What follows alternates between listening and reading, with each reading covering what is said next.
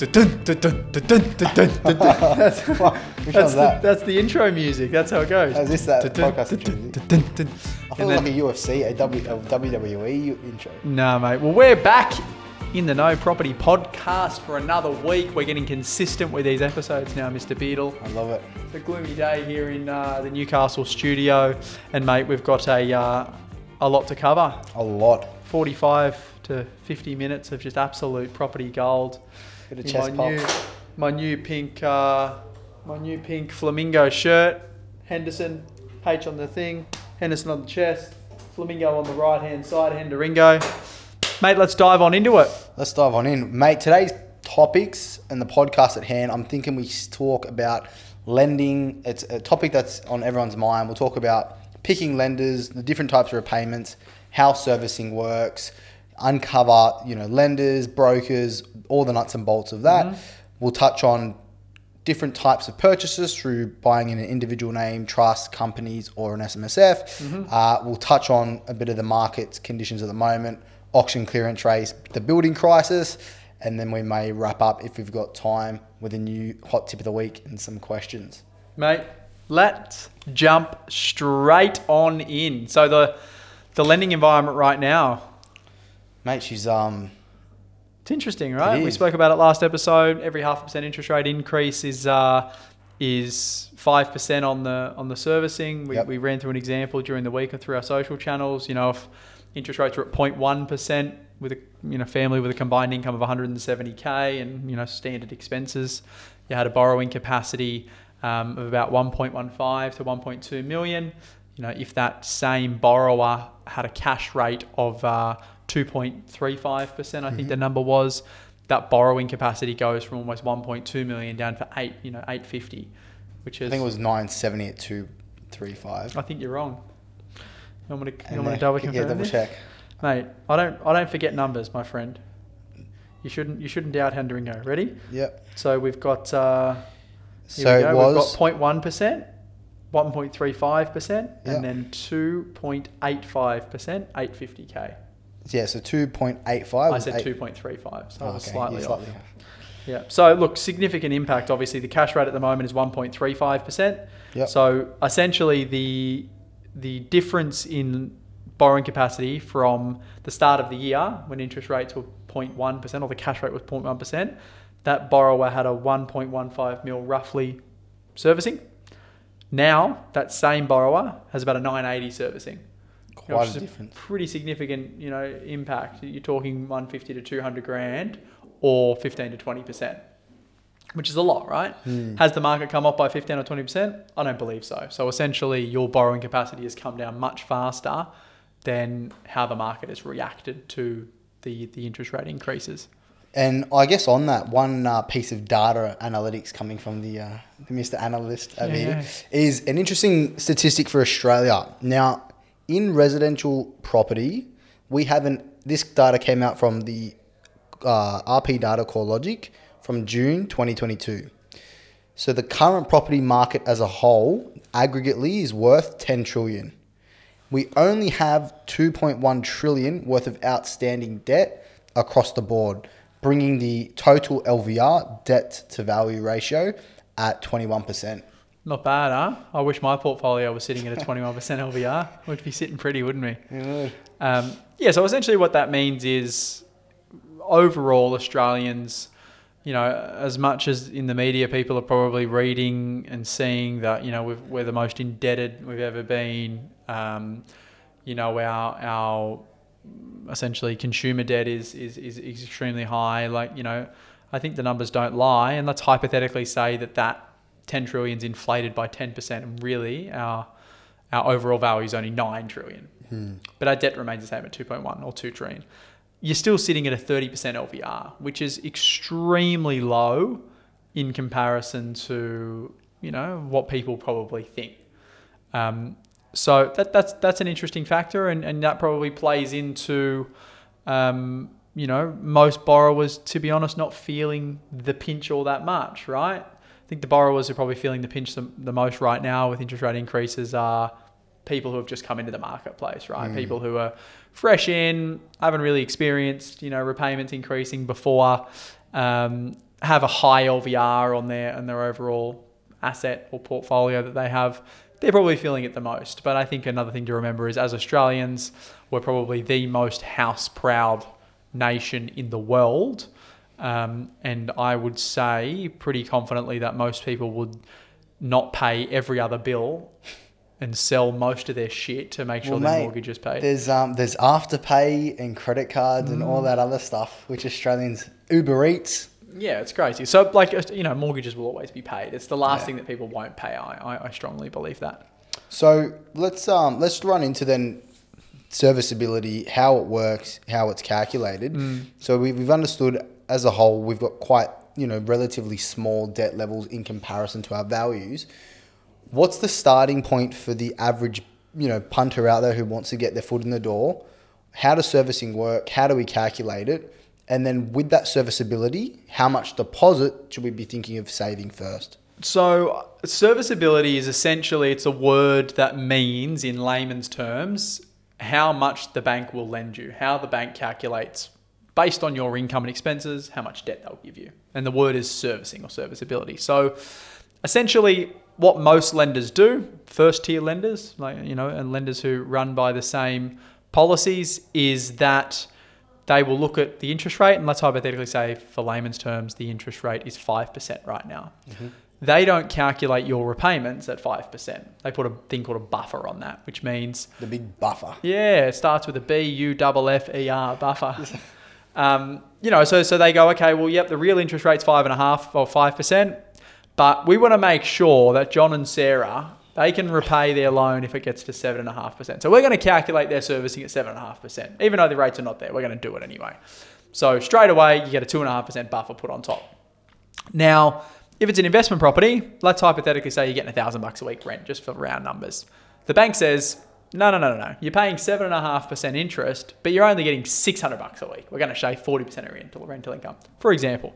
So they're essentially stress testing that borrower to make sure that if all shit hit the fan, they have some level of stretch to be able to afford it. If they assessed borrowers at the exact rates of today, you'd be able to borrow a lot more money, but you'd have very little flex as to movements in the economy, right?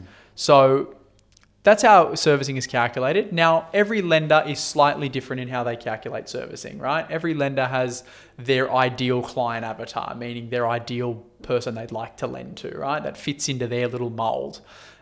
We've also got non-bank lenders who don't look at people the same way as a normal bank has to, because they don't run under the same regulation. But the big misconception people have is, if I'm an investor and I buy a property that is positively geared and that puts $100 a week in my pocket after expenses, the bank will look at that property as covering myself. So it'll have no impact on my servicing, which means if I buy a $500,000 property and it covers itself, the bank will essentially say I don't have that debt and I can buy more. That's not the truth. And that's why you hear a lot of these property experts and spruikers and all these people saying positively geared property is the way to go. That's how you scale a portfolio. Put them in different trusts and structures and you'll be able to get around it. It's all bullshit. Big bullshit. Yeah. It doesn't matter how you have your property structured. It doesn't matter, you know, what names you've got on different things. Like, the reality is the banks are smart, or the lenders are smart. They understand, you know, the different avenues that people can go down. And at the end of the day, if you've got a certain amount of debt, and whether that property is producing $100 a week positive or $100 a week negative, they're going to calculate it the same way, and it's still going to have an impact on your servicing. And look, don't get me wrong, there are lenders out there that if properties are held in trusts or company structures, we can look at we don't have to include that property's debt into the servicing of the next purchase, as long as we don't take into the rental income. But that's a really, I guess, non-conforming type lender, and you're not going to be doing that for all your properties. So yeah, and usually you're paying a premium. That's right. You're paying a premium on interest to do that. You're usually doing it for properties that you're not going to hold for the long term, to be properties that you're likely to develop or you know, flip. And for the everyday punter, it's not a thing that they should look into, because, you know, it's probably something you're going to get in a bit of strife. So then in terms of, let's say we're an average borrower, our income's $100,000. Let's touch on a bit about the debt service ratios and a rule of thumb for an owner occupier and investor. What are they looking at rough ballpark in terms of multiplying their income? For DTI, servicing? right? Debt to income. You're probably hearing that a lot at the moment with your banker or your broker that you're speaking to. And it's essentially, a number that the banks use to say, well, based on how much your income is, this is how much we'll lend you. Now, every lender is different, but a rough number is whatever you earn, the bank will lend you 6 times that amount. So if you earn 100 grand a year, then the bank will lend you 600 grand.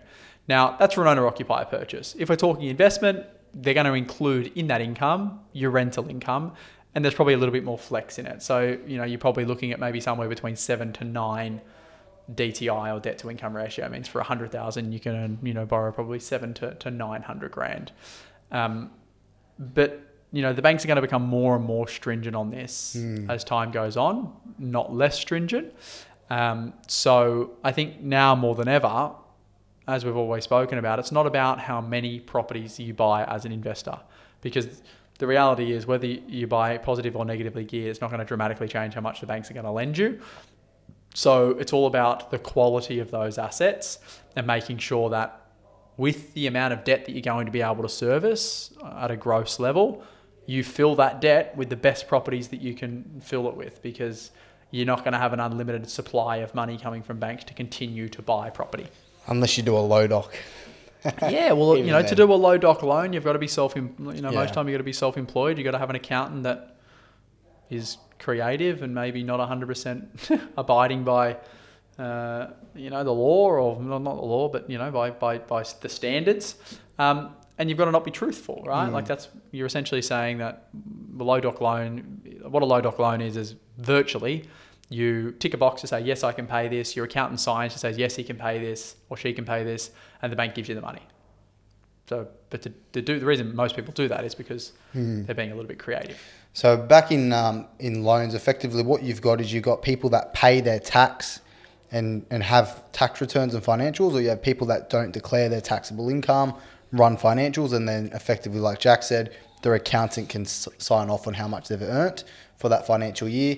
And then that's a way that people can inflate effectively their incomes. Now, servicing and income, it's an interesting point is what type of, loan do we take? Do we take a principal and interest? Should we be taking interest only? And when would we look at the different types? So personally, my whole portfolio is interest only.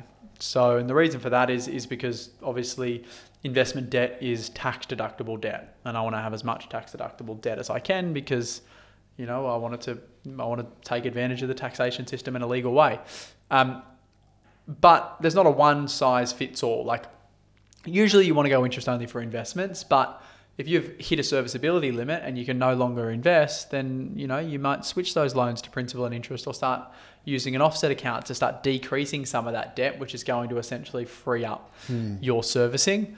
But the reason most people go interest only is because principal and interest repayments are probably somewhere between 50 to 100% more than what your interest only repayments are. So as soon as you switch from interest only to P&I, you're looking at paying, somewhere between half and double what you were paying. So if you look at that and go, okay, well, I'm paying $1,000 a month for rough numbers interest only, but to go P&I, it's going to cost me $1,750. With that extra $750, instead of paying down the debt on one property, why don't I keep that interest only at $1,000 a month and then use that extra $750 to go buy another property? And now all of a sudden you've got 2 properties in the marketplace, both growing in value, both increasing your asset base, and it's costing you the same from a cash flow perspective. But you can only do that until you hit that serviceability limit, right? And I get this question a lot is, how long can you go interest only for? People say you can only go interest only for 3 years or 2 years or 5 years. The reality is, yes, you can. You can only go for 2, 3 or 5 years, or sometimes 10 years. You have to have very good servicing to be able to do that. But what you do at the end of that period is you refinance your loan. So essentially what that means is you get to the end of your interest only period, you go back to the bank and say, hey, Mr. Bank or Mrs. Bank Manager, I want to refinance. I want to essentially redo my loan, restart my loan. That's essentially what a refinance means. Maybe withdraw some equity, and then all of a sudden your loan goes from, a 25-year loan term at the end of your 5-year interest only period. So you had a 30-year loan period to begin with. 5 years into that of interest only, it's down to 25. And now essentially what you're saying is from 25 to 0, you are going to pay off the principal. And when you refinance, you essentially go, okay, well now I'm going to redo that loan. So it goes back to a 30-year loan term, and you have that, time frame of interest only.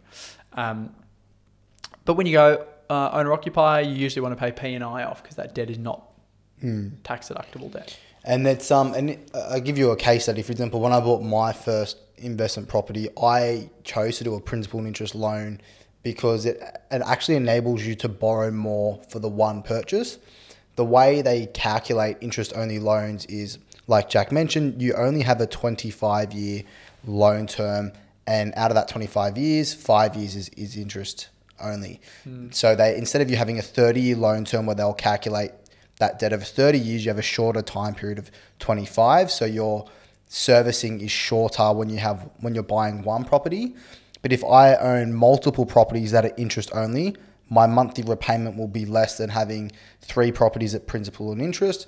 So because I'm paying less outgoing, I can actually service more debt because my monthly expenses are lower. So in some circumstances, like when I bought my first one, I wanted to maximize my serviceability for the first purchase. I used principal and interest for that purchase. But then now that I'm converting to holding more assets, interest only is a better tool for cash flow and also paying off, tax deductible debt. Exactly. Yeah. And a lot of people say and ask the question around like, well, what lender should I go with, right? Or what bank do I go to? Do you have your money split across multiple lenders, or do you have it all with one? Like, the answer to that is there is not a one size fits all model. My mentality has been the whole way through my investing journey is I couldn't care if the fucking loan document said Judo Bank, it said Latrobe, it said CBA, or it said Pepper. Like, the only thing I care about is the money. Is who's giving me the money. Yeah. That's the only thing that matters, because whoever's giving me the money is allowing me to leverage and buy more property.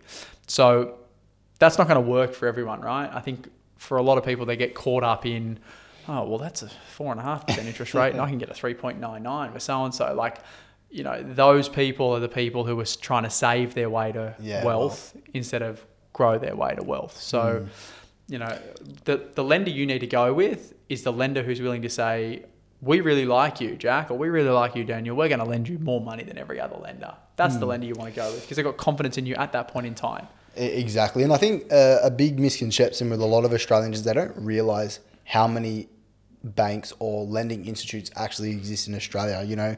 We've got over 360 plus funders that are willing to lend at a given point in time. And in the way we navigate this, and I see this time and time again, particularly with our clients that come to us, is they begin the process of getting capital by going to their bank that they're close with, right? I started like that. ANZ just down there in Windsor just popped on in and said, how are you, Jody? Just a new... Can I just have a loan? Thanks. And Jody just hooked me up, mate. Just big Jodes, just boom, boom, out the back. 720. My first one was a Westpac loan. But what I want to get to now is like the difference between going to a bank direct and then having a really good mortgage broker and the benefits of using a broker that not many people know about. Yeah. And on top of that, it's not all brokers are the same either, right? Like I said, my first loan with Jody from the ANZ in Windsor. Second loan with Jody from the ANZ in Windsor.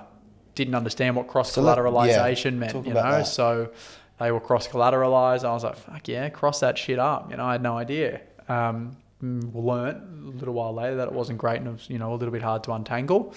But essentially what cross-collateralisation means is when you're buying a property, say property number 2, they securitize that property with property number 1. So essentially, if you fail to make payments on one property, they take both of them, which is not good.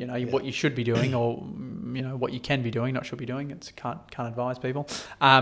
Is you go through and do an equity release loan where you cash out an amount and then use that equity to go buy another property. But essentially, I went to ANZ. ANZ Then on property number 3, I met a wealth planner. The wealth planner said, "Oh, have you had a mortgage broker?" And I was like, "What's a mortgage broker?" No idea. Anyway, I got introduced to this lovely lady. Huh? How was the wealth planner? It's good. He still manages all my parents, Oh, really? funding now. It was so funny. I first met him when I was a, I don't know, 18 or 19-year-old kid, and now I'm 26, and he's managing a lot of money with a nationwide and I think an international wealth firm, and he refers me clients now. Really? Yeah, so it's funny. Anyway, back to what I was saying. So then I went to a mortgage broker. That mortgage broker taught me about cross-collateralization and why I had to undo that. And, this is how we buy property number 3. And, I learned so much. And then I went back for property number 4, and she said, "Oh, Jack, I can't get you any more money." And I said, "Well, I don't think you know who I am. I don't take no for an answer." So, I went from the broker, said, "Thank you so much." I found another broker, and that broker said, "Well, I can get you money." So all of a sudden I took on my loans to that broker because he could get me the money for property number 4. Property number 5 come along.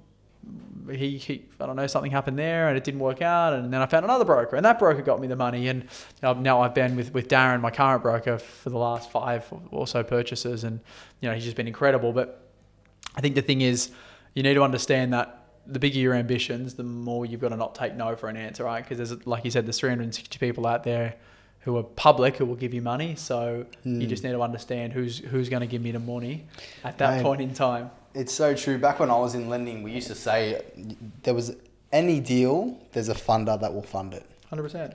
It's just being creative with, there's prime lenders. You got your first tier banks, CBA, Commonwealth, like ANZ, Westpac. You got your second tiers like your Latrobe, Pepper, Resimac, all that. And then you got your private lenders. And these people are the people that will give you money, and you don't even have to service that debt in monthly repayments. You can actually, here's $1 million, take my $1 million, go buy a property, land bank that site, and don't pay my $1 million back until you've executed the highest and best use of the property or refinanced, and then pay me 1.2 back.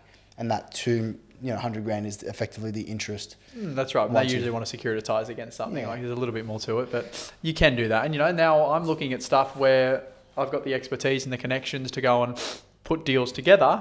And there's a lot of people who don't have the expertise and the connections, but have a lot of money. So now I'm partnering with those people, and I'm not using any of my own funds because my funds are in between my ears, and that's the value that I'm bringing to the transaction. And the person who has the money, wants to be able to deploy that money somewhere in something that's going to get them a high ROI. So, as you get more and more sophisticated, you can own 50% of a deal with no cash in, and essentially create money out of thin air, and that's the power. So I think the learning from that is not all lenders are created equally. At different points in your journey, you're going to need different lenders. Don't be scared of second tier and non-bank lenders, because they're very, very powerful at certain points in the journey, and paying 1 or 2% higher on the interest rate is a very, very small amount of money in comparison to having 8 to 10% capital growth on a property for the next 20 years. Mate, most definitely. And it's funny, once you start learning the different types of lenders and what they can and can't do, there's a whole scope of loans. Like, there's even second mortgages we can do, fast transactions where you can get money in 24, 48 hours. There's creative where you can do construction loans where you don't need pre-sales. So there's a whole banquet of different loans that will enable you to fulfill a commercial purpose and profit from that deal. Exactly. Faster than what you could have. There's so many people who probably don't understand the jargon we're going on with right now. And to be honest, I never used to understand it either. But that's why it's so important to have people on your team that do understand it, right? Like, if I go to my lawyer and say, well, what does this mean? And he says it means this, and so section 106.78 BC in the Marbo, I got no idea what he's talking about, but I trust that he knows. And just drive the machine. That's right. So that's the importance of having a good team that you can trust, right? Like, a lawyer is fee for service, an accountant is fee for service. Other people got no idea what accountants do, but you pay them a fee for service, and that's what's so important to understand. Like, have a good broker on your side. Like, they're going to be able to educate you and make you a lot more money than it's going to cost. Have a good buyer's advocate or property expert on your side who understands things, because they're going to make you a lot more money than they're going to cost you. It's a great point. And then on that point as well, like, brokers, 9 times out of 10, you're not having to pay for that service. The banks pay the broker. Yeah. Unless you're doing more commercial types of lending. But again, that's a bit more complex for a later topic. Let's jump into, you're in a process now where you're refinancing equity.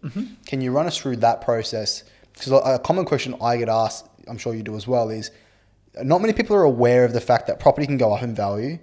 That increase in equity, you can pull that out and use it to, buy property or other goods. What's that process like, and how have you run that process? So essentially what happens is, right, you buy a property for...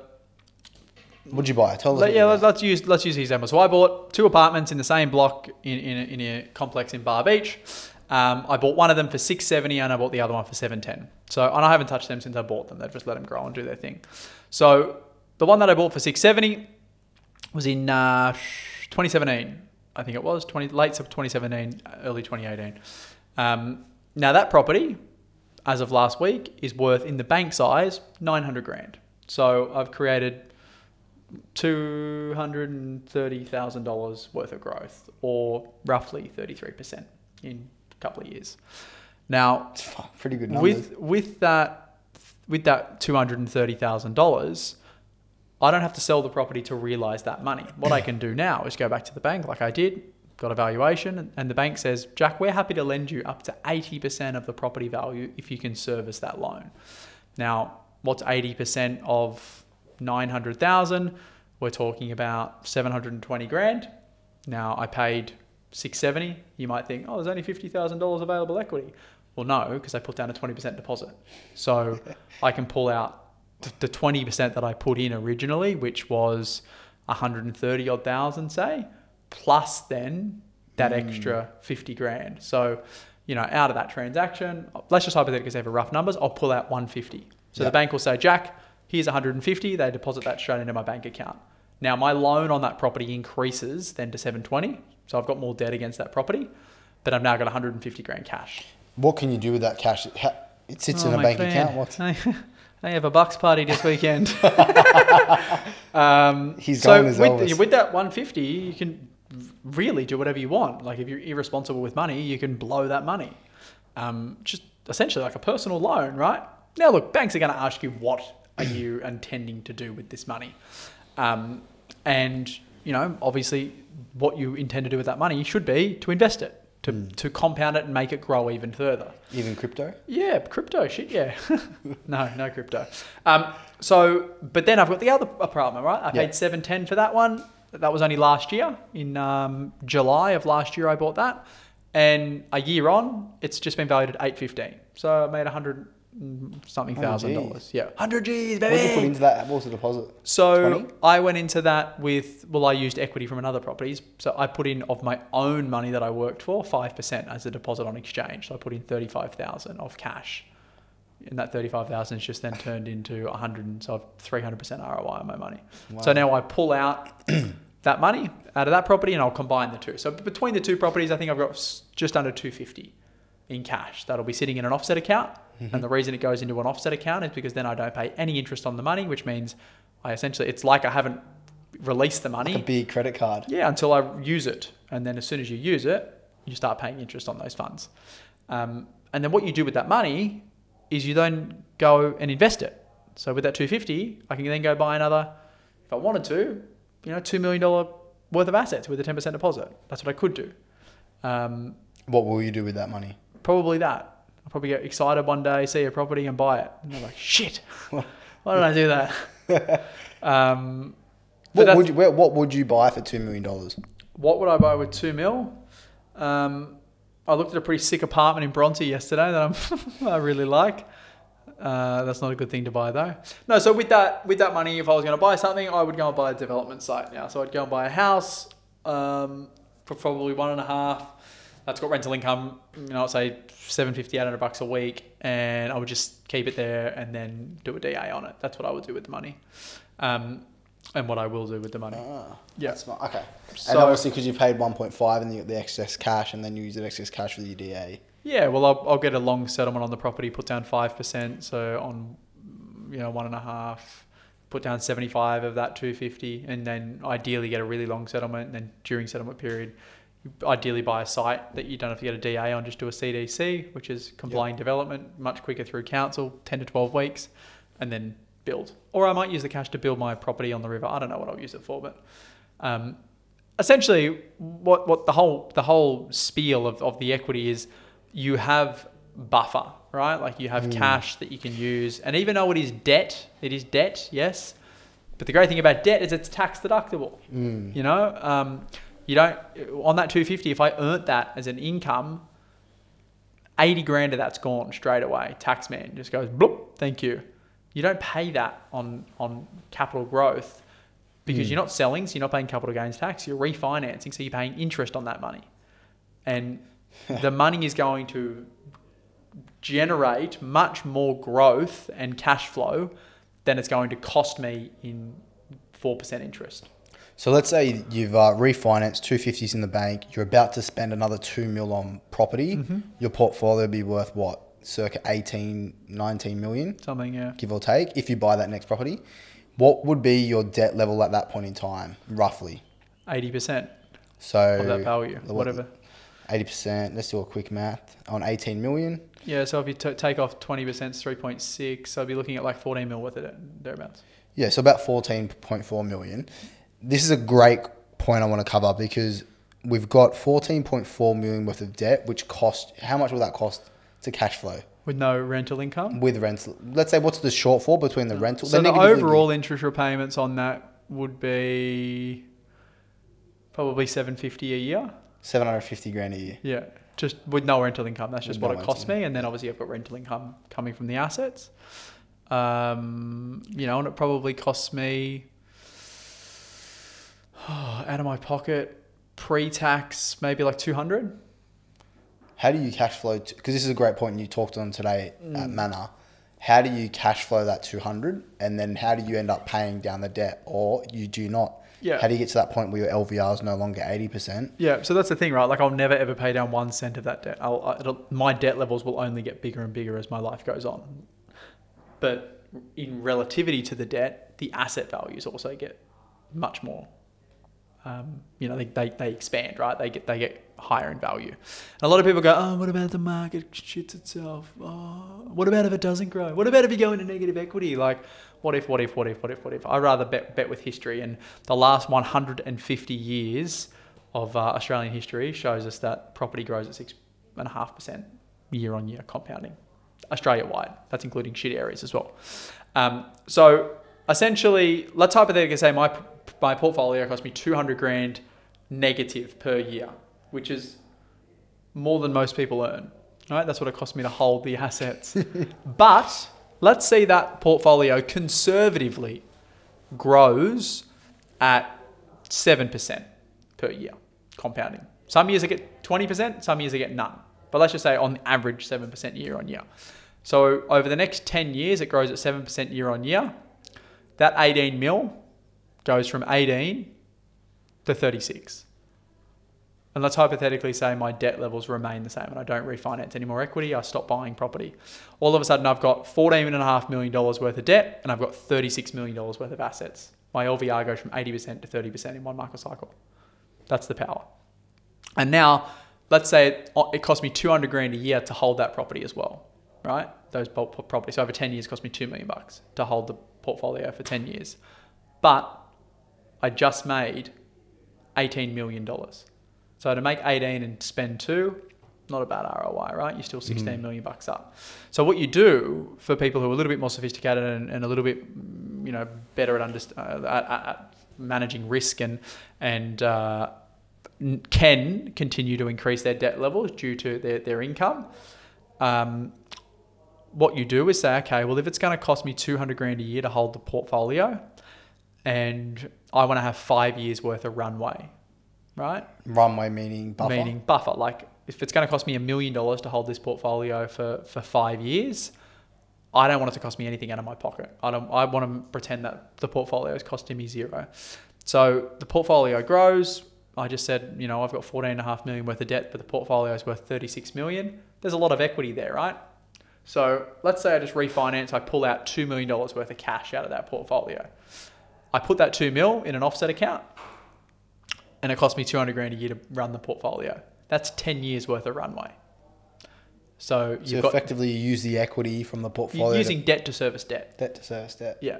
Which is great because it's all tax deductible. It's great. It's awesome. And guess what? When you've got $20 million in debt, that's not my problem. The bank's got a problem. Yeah. Not me. You reckon they're going to be upset? and work with me? Of course. If you've got $500,000 worth of debt, you're in trouble. The bank doesn't care about you.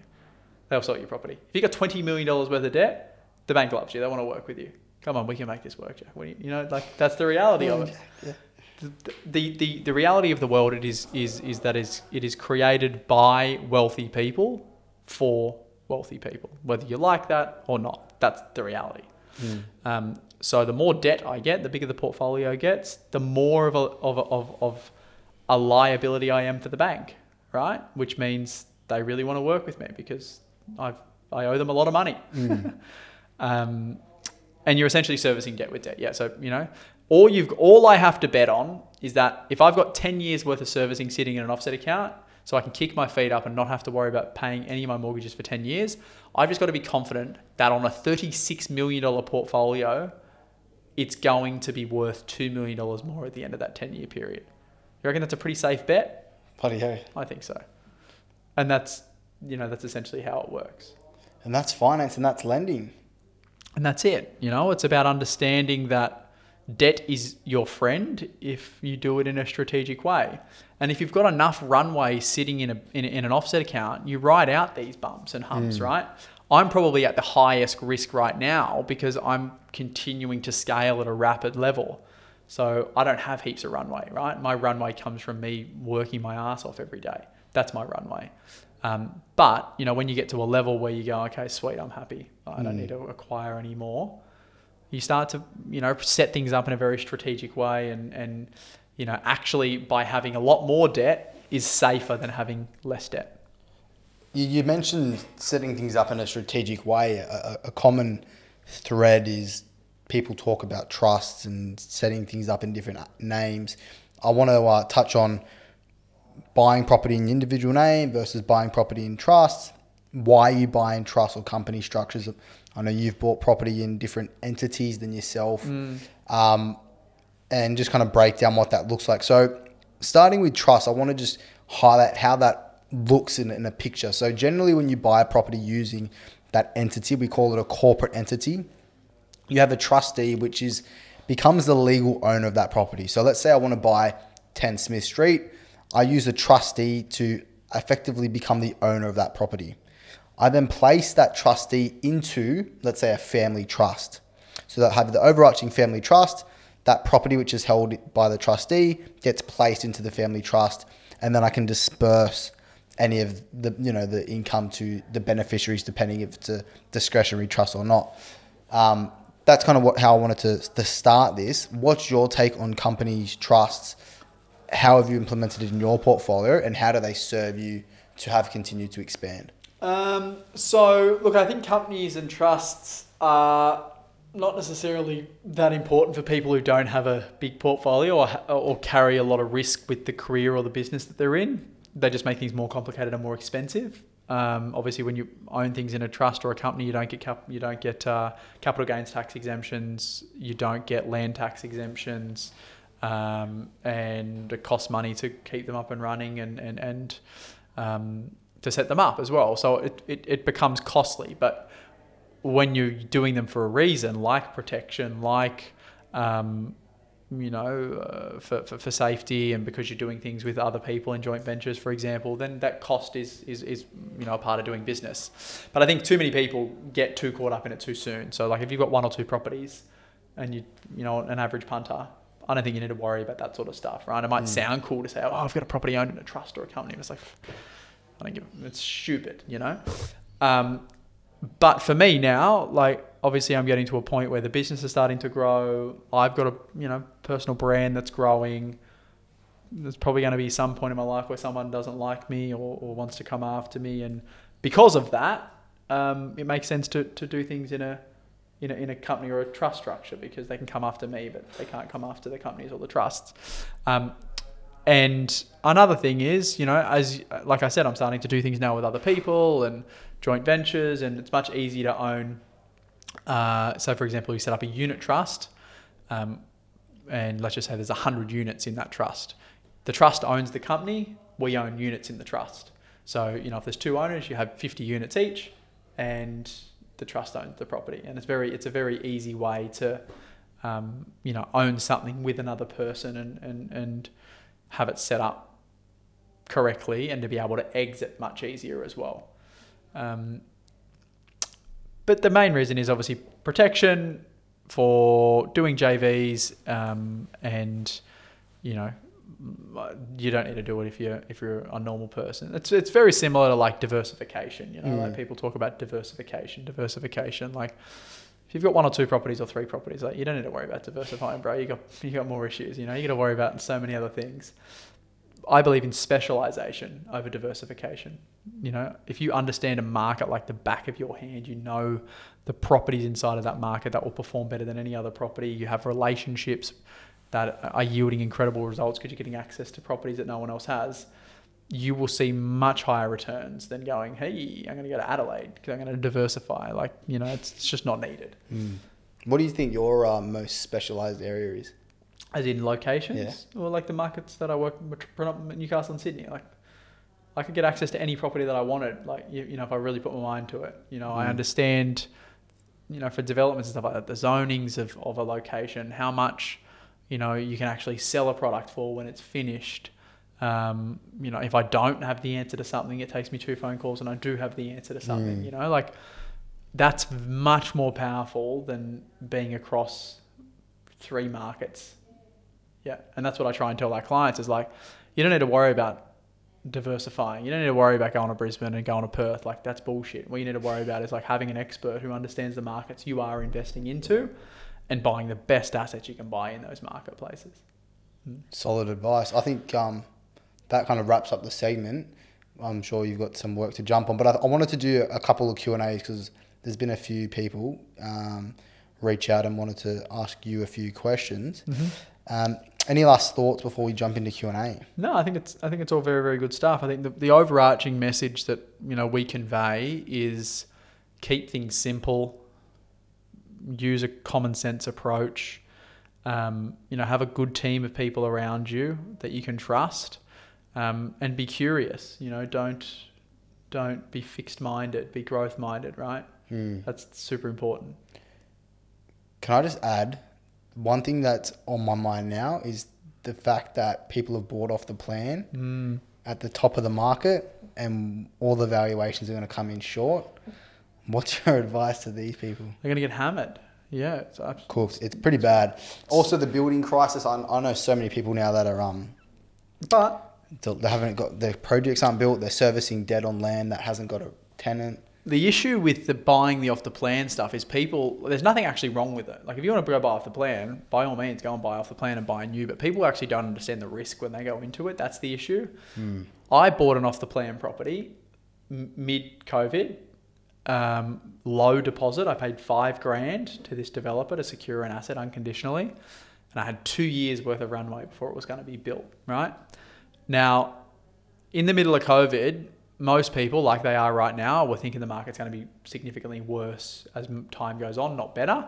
And I took a punt, but I calculated the risk going, if this doesn't pay off, I paid $550 for the apartment.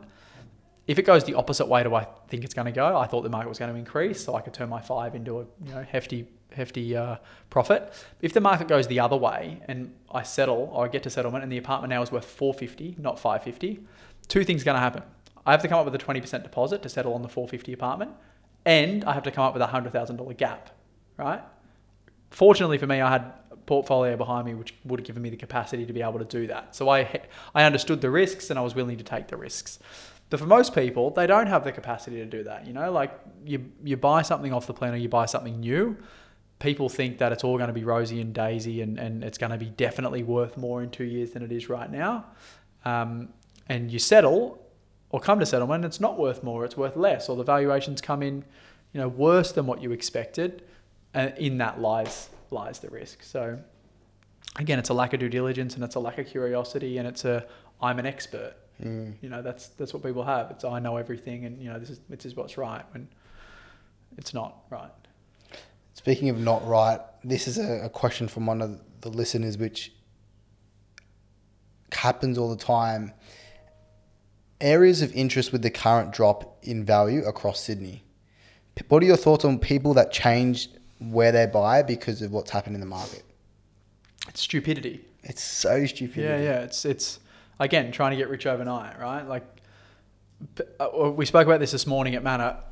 It's very easy to get caught up in the issues at hand because we're looking at life on a microscope, right? Because we're in the day-to-day. A lot of the time what we need to do is zoom out from our day-to-day life and the information we're getting on a regular basis, which is, dazing our decision-making, and just look at the fundamentals. Like, this is all a part of a cycle. People say, oh, this has never happened before. Debt levels are at the highest they've ever been. Interest rates are at the lowest they've ever been. It's going to be a huge correction. Blah, blah, blah, blah, blah, blah, blah. Like, okay, sweet. Like, and there's a chance that it could be the worst correction we've ever had. But I would much rather bet with history saying that after every correction comes good times, and after all good times come bad times as well. And know that you want to invest in the same properties, in the same locations, and have a long-term approach, as opposed to going, okay, interest rates are going up, right? Let's go chase positive gearing. Let's go a little bit more regional now and get some, more cash flow, because that's going to cover off this interest rates. They're short-term metrics. It's like a Band-Aid fix, right? Like, this issue arises, we'll just chuck a Band-Aid on that. This issue, we'll chuck a Band-Aid on that, and the majority of these people get 15, 20 years down the track and have made very, very little amount of money, like very little amounts of money in comparison to the time and the effort that they've put into it, but yet they hold one owner-occupier property for their whole life, and that's the property that does the best. Yeah, like, true, they don't sell their owner-occupier property when it comes to, the market's getting a bit tough, we'll flog that and we'll go buy something cheaper. Yeah. But then you look at how much growth you've had on the owner-occupier asset over a 30 or 40 year period, and it's out of this world. My parents had 8.7% compound growth over a 12-year period of owning their owner-occupier residence. And then I went back to, so they bought that in 2010 or 9, their property. And then I went back to 1996. Let's get it up. It's actually really interesting numbers. And this is the property in an area that you would not consider as I don't think this is on anyone's hot tip of the week list, So in 1996, this property sold for $270,000. My parents just sold it for $2.25 million. So since 1996 to 2022, we've got a 26-year time horizon. And it's 8x'd its value. But between 2005 to 2010, so the buyer in 2005 paid $650. Mm-hmm. The buyer in 2010, 5 years later, paid $678. Wow. Right? So if you look at that on a microscope, terrible investment. They made $30,000. They would have lost money. Stamp duty, selling costs. They didn't make any money on that property.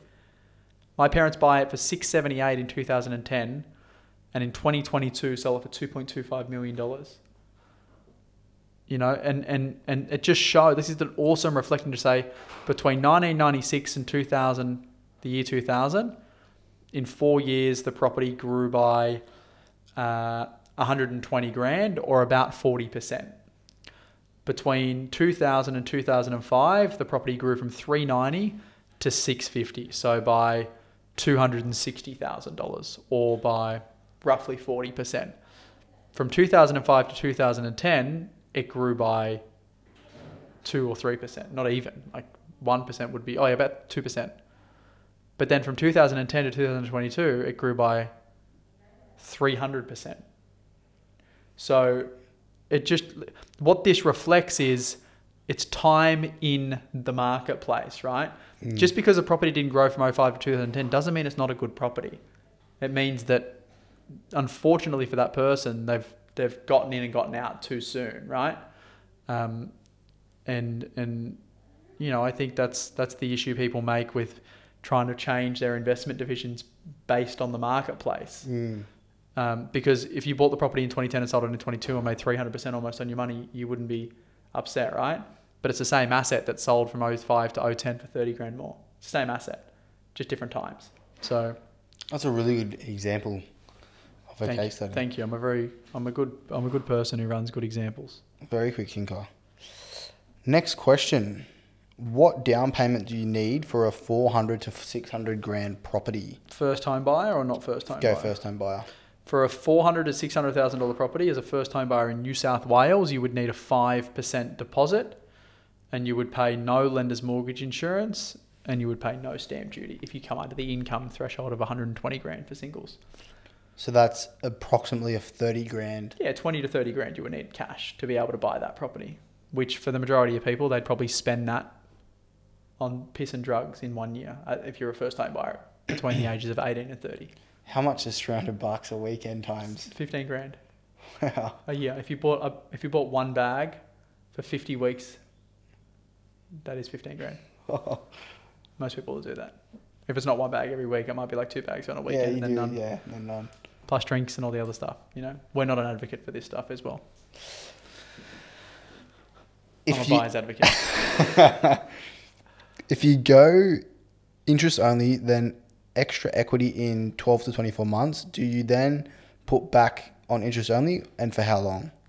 Say that again. If you go interest only, then extract equity in 12 to 24 months, do you then put it back to interest only, and then for how long? Yeah, so that's what we're talking about, refinancing, right? So you're essentially redoing your loan. So if you had a loan, you pulled out equity, you had a house or a property, you pulled out equity, you have to refinance a loan to do that. So you're essentially then renewing a new loan term and a new loan product. So you go back to interest only. Yep. Perfect. This comes back to what we're saying with not changing the strategy. But question, when targeting cash flow positive assets, do you primarily look for commercial or resi properties? I don't target them because there's better things in the world that produce better cash flow than real estate. I personally believe in Australia. Example? Business. Equities, share portfolio that I was looking at on Monday last year was about half a bar, 500 grand in an equities portfolio, returned 9.8% cash. Cash flow. And the reason that is because you've got high yielding or shares that pay high dividends. Yeah. You get franking credits. That's tax benefits for the people that don't know. And it's just much better, I believe, than property. Property is for leverage. Other assets, it's for cash flow. I think commercial assets can be good if you buy. I don't think small commercial assets are good, like little shitters. Yeah. But I think big commercial assets, industrial, like logistics. What the real wealthy people carry in their portfolios. Hotels? Yeah, like I don't know about hotels. I'm definitely not a hotel expert yet. I will be soon. Henderson Hotels. That's powerful. So, short answer to that is you shouldn't be chasing cash flow properties. You should be looking at property overall as a business and going, well, how can I turn my small amount of cash that I have into a large amount of cash? And then when I've got that large amount of cash, how do I transition that into something that produces cash flow? Yeah. Perfect. And then the last one to wrap it up. I'm currently deciding what property investment strategy best suits me. Maybe you could explain the different types of strategies used in real estate, as well as your opinion on the best strategy. Again, that sort of leads on from that question. There really is only one strategy when investing in property, and that is how do I multiply my money? That's the strategy, right? Then it's about the assets you buy. So, you essentially want to create the largest asset base you can create in the time that you're, investing. So, like I said, I don't go for cash flow producing properties. People can do that, but that's not a strategy. That's an asset that you're choosing as a part of the overall portfolio. Your strategy is you're trying to generate cash flow, you're trying to generate growth. So I think if you're someone who, is a low or middle income earner and doesn't really have the capacity to pay out, X amount of dollars on a mortgage every month, the gap between the rent and the mortgage, then maybe buying an asset for you, having it be positively cash flowed, and then just using that positive cash flow to pay down the debt, and then having an unencumbered asset producing cash flow is a good thing, right? Because it's an asset paying for itself, essentially. That can be awesome. But do I think it'll get the outcome that a high growth asset will get you in the same amount of time? Probably not. So Again, I think you need to look at it and go, well, the reason I'm investing, regardless of what the asset class is because you want to multiply the money that you're putting in. That's what you're doing it for, is to multiply money, and you have to then look at it and go, well, how can I multiply my money as fast and as conservative as I possibly can? And growth is the way that you do that. So you need to buy an asset that reflects long-term capital growth. Now you know. And now you know, mate. I am fucking so tired. Well done. That was a good podcast. I have spoken today You have spoken for hours, bro. Yeah, actually. And I've got one more to go. Fuck. And you got a webinar. You actually have spoken for hours.